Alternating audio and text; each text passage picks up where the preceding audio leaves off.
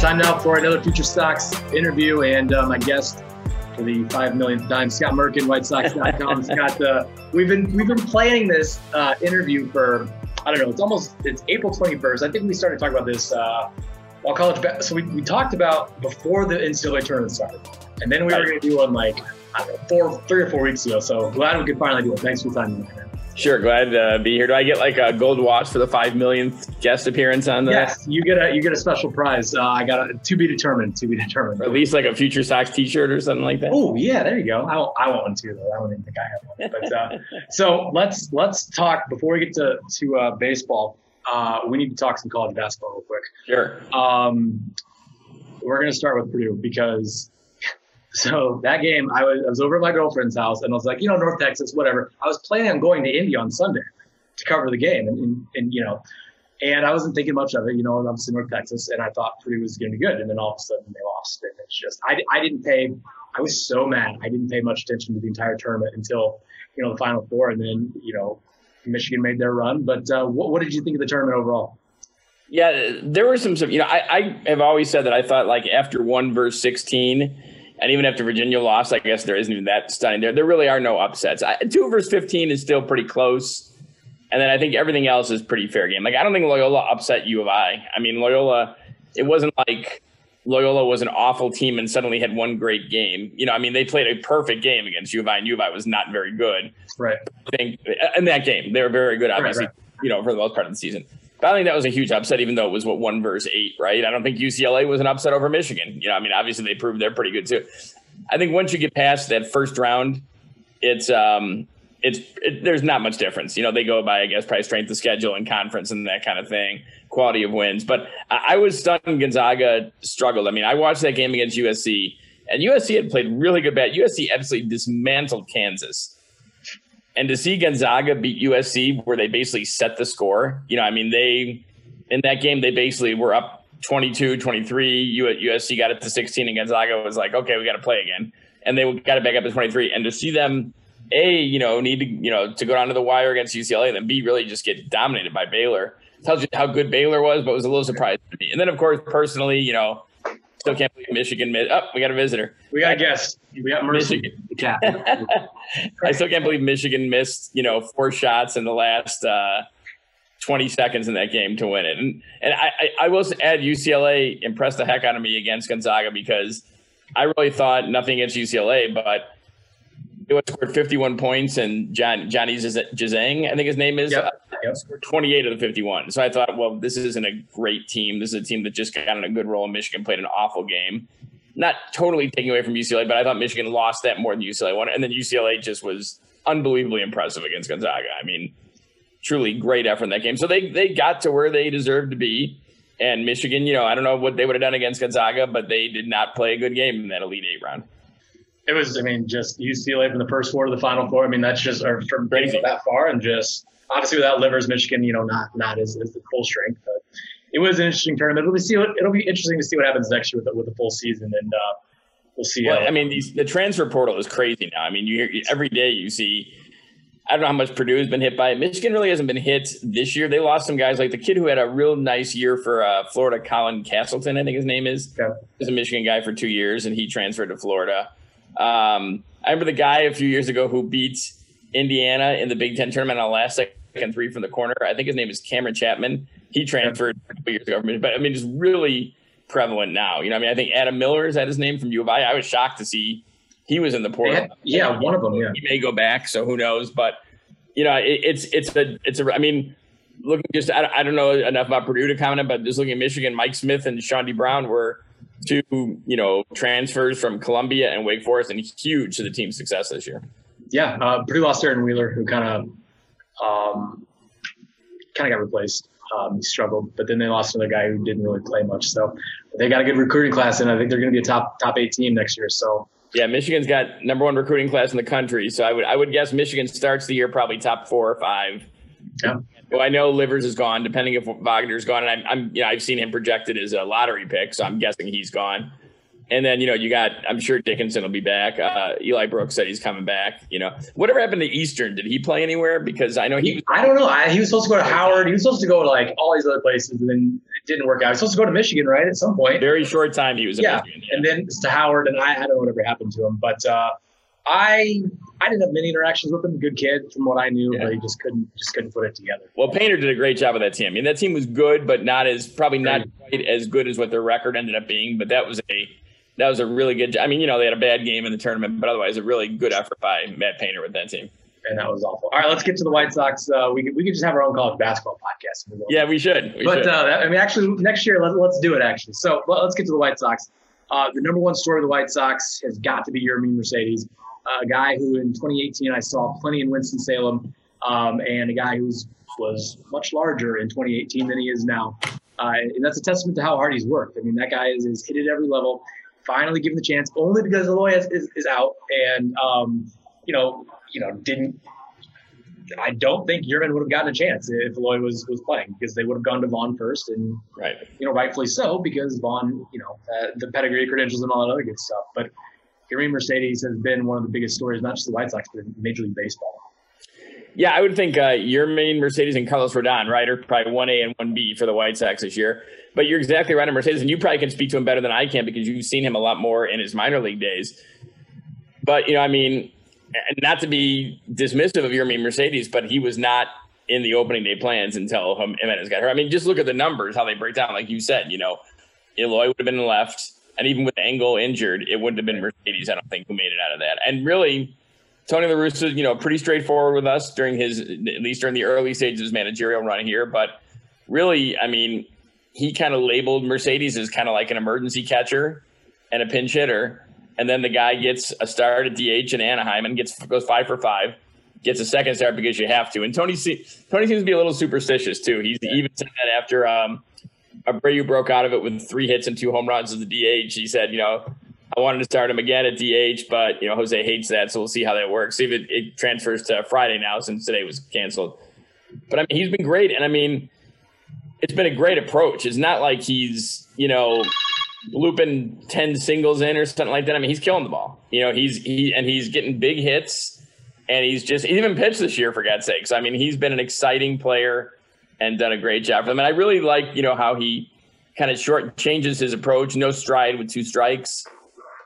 I think at one point he had like second or third most 2-strike hits in baseball. And I mean, you don't want to sum this all up in one thing, but think about where they'd be without him if he didn't hit. Right. He was just, an average hitter. I mean, I'm going to take a wild guess and say he doesn't hit 404 this year. But Alex Rodriguez had an interesting comment on that Sunday night game in Anaheim. And now there's a big jump because we're talking Martinez is a Hall of Famer and David Ortiz, who probably will be a Hall of Famer. But he basically said, they didn't become David Ortiz and Edgar Martinez till later in their career.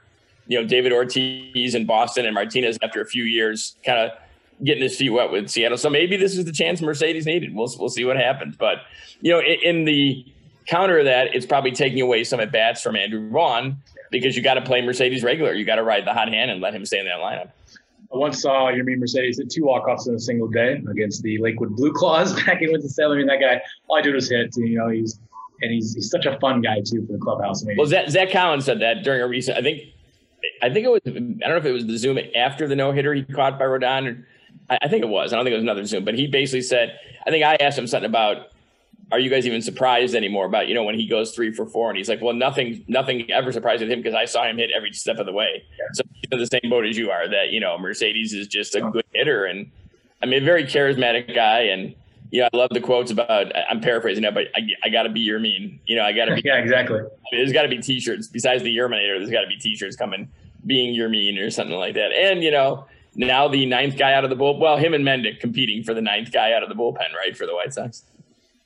Let's get to Michael Kopech, another guy who I, spent a lot of time around in 2018. Who's, he's got all the talent in the world, but his off-field issues are well documented. And he is a much different pitcher than he was then, and you can just see it on the mound. And he's been lights out.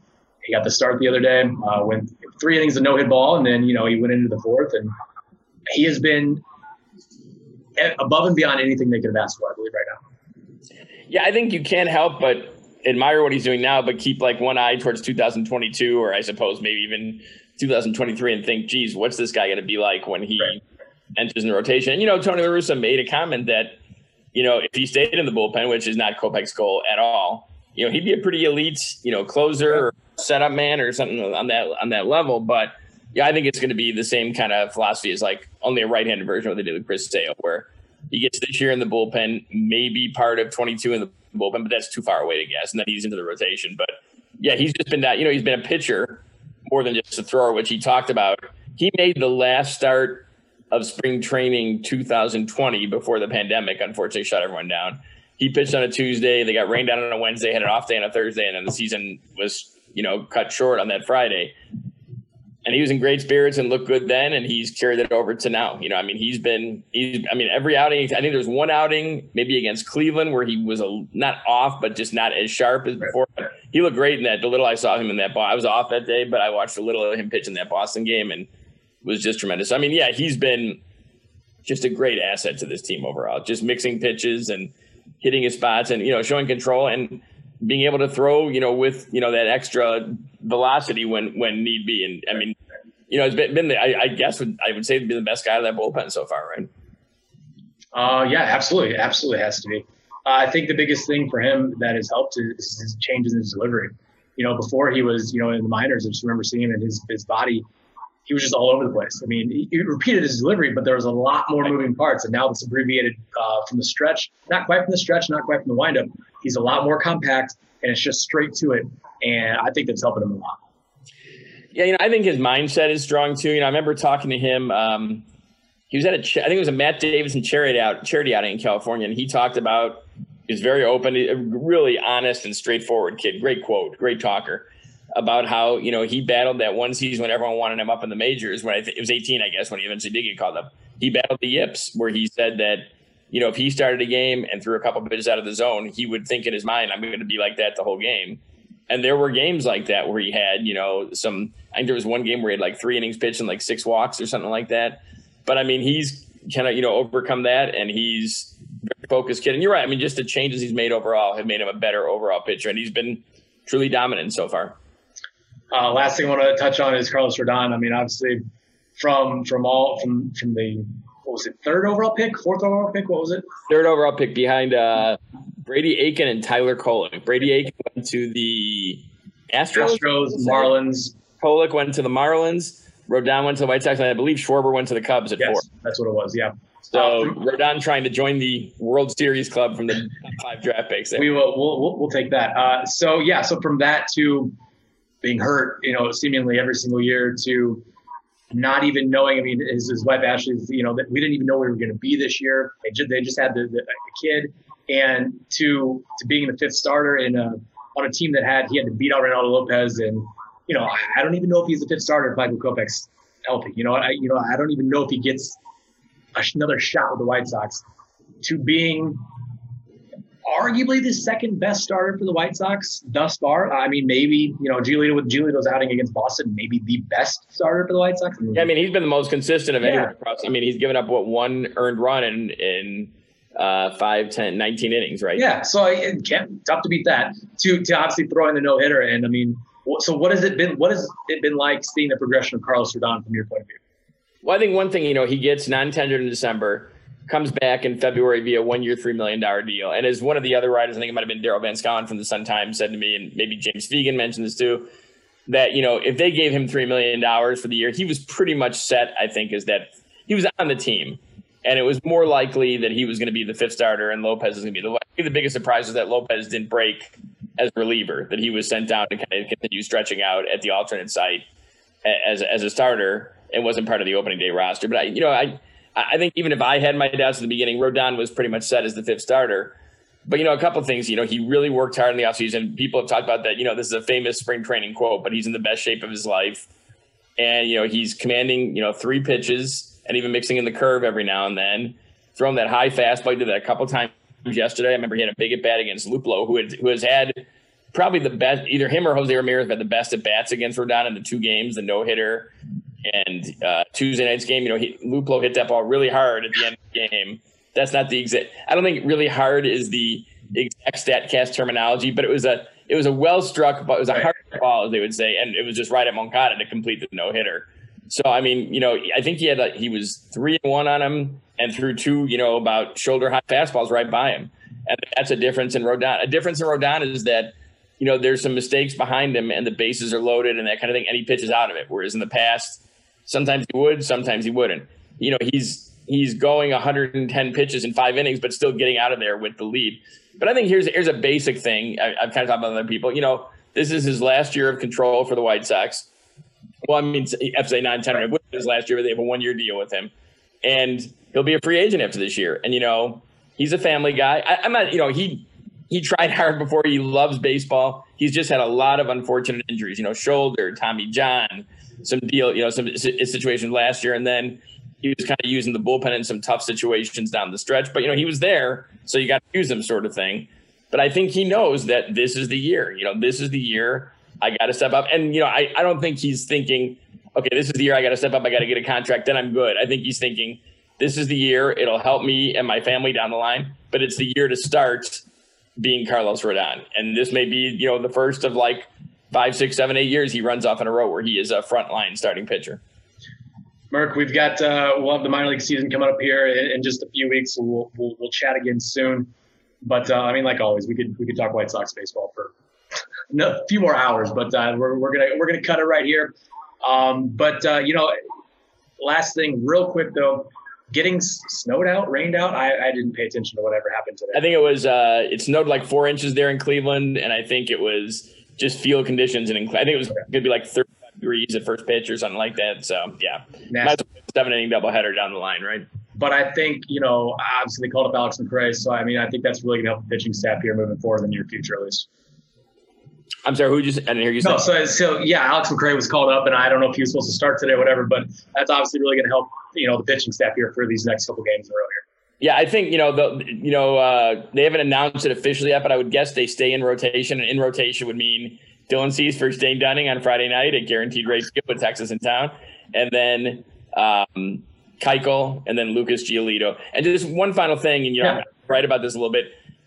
Dunning pitching Friday night against the Sox kind of shows where Rick Hahn and the White Sox are right now, right? I mean that Rick Hahn did not want to trade Dane Dunning. No one wanted to trade Dane Dunning, but this is the spot they're in. They're not building anymore. They're going for a World Series championship in 2021. So you got to trade a guy like Dunning to get a guy like Lance Lynn who slots in, as your 3, if not higher, in your playoff rotation. So that's the kind of situation. You can still add some young guys along the way, but no longer is that the focus of your deal where you're trading away proven guys to get young guys. You're now trading away young prospects who you've seen develop to get closer to that World Series championship. All right, Mark, appreciate your time today, man. And we'll talk soon, all right? Sounds good. Thanks. All right, that's Scott Merkin, WhiteSox.com.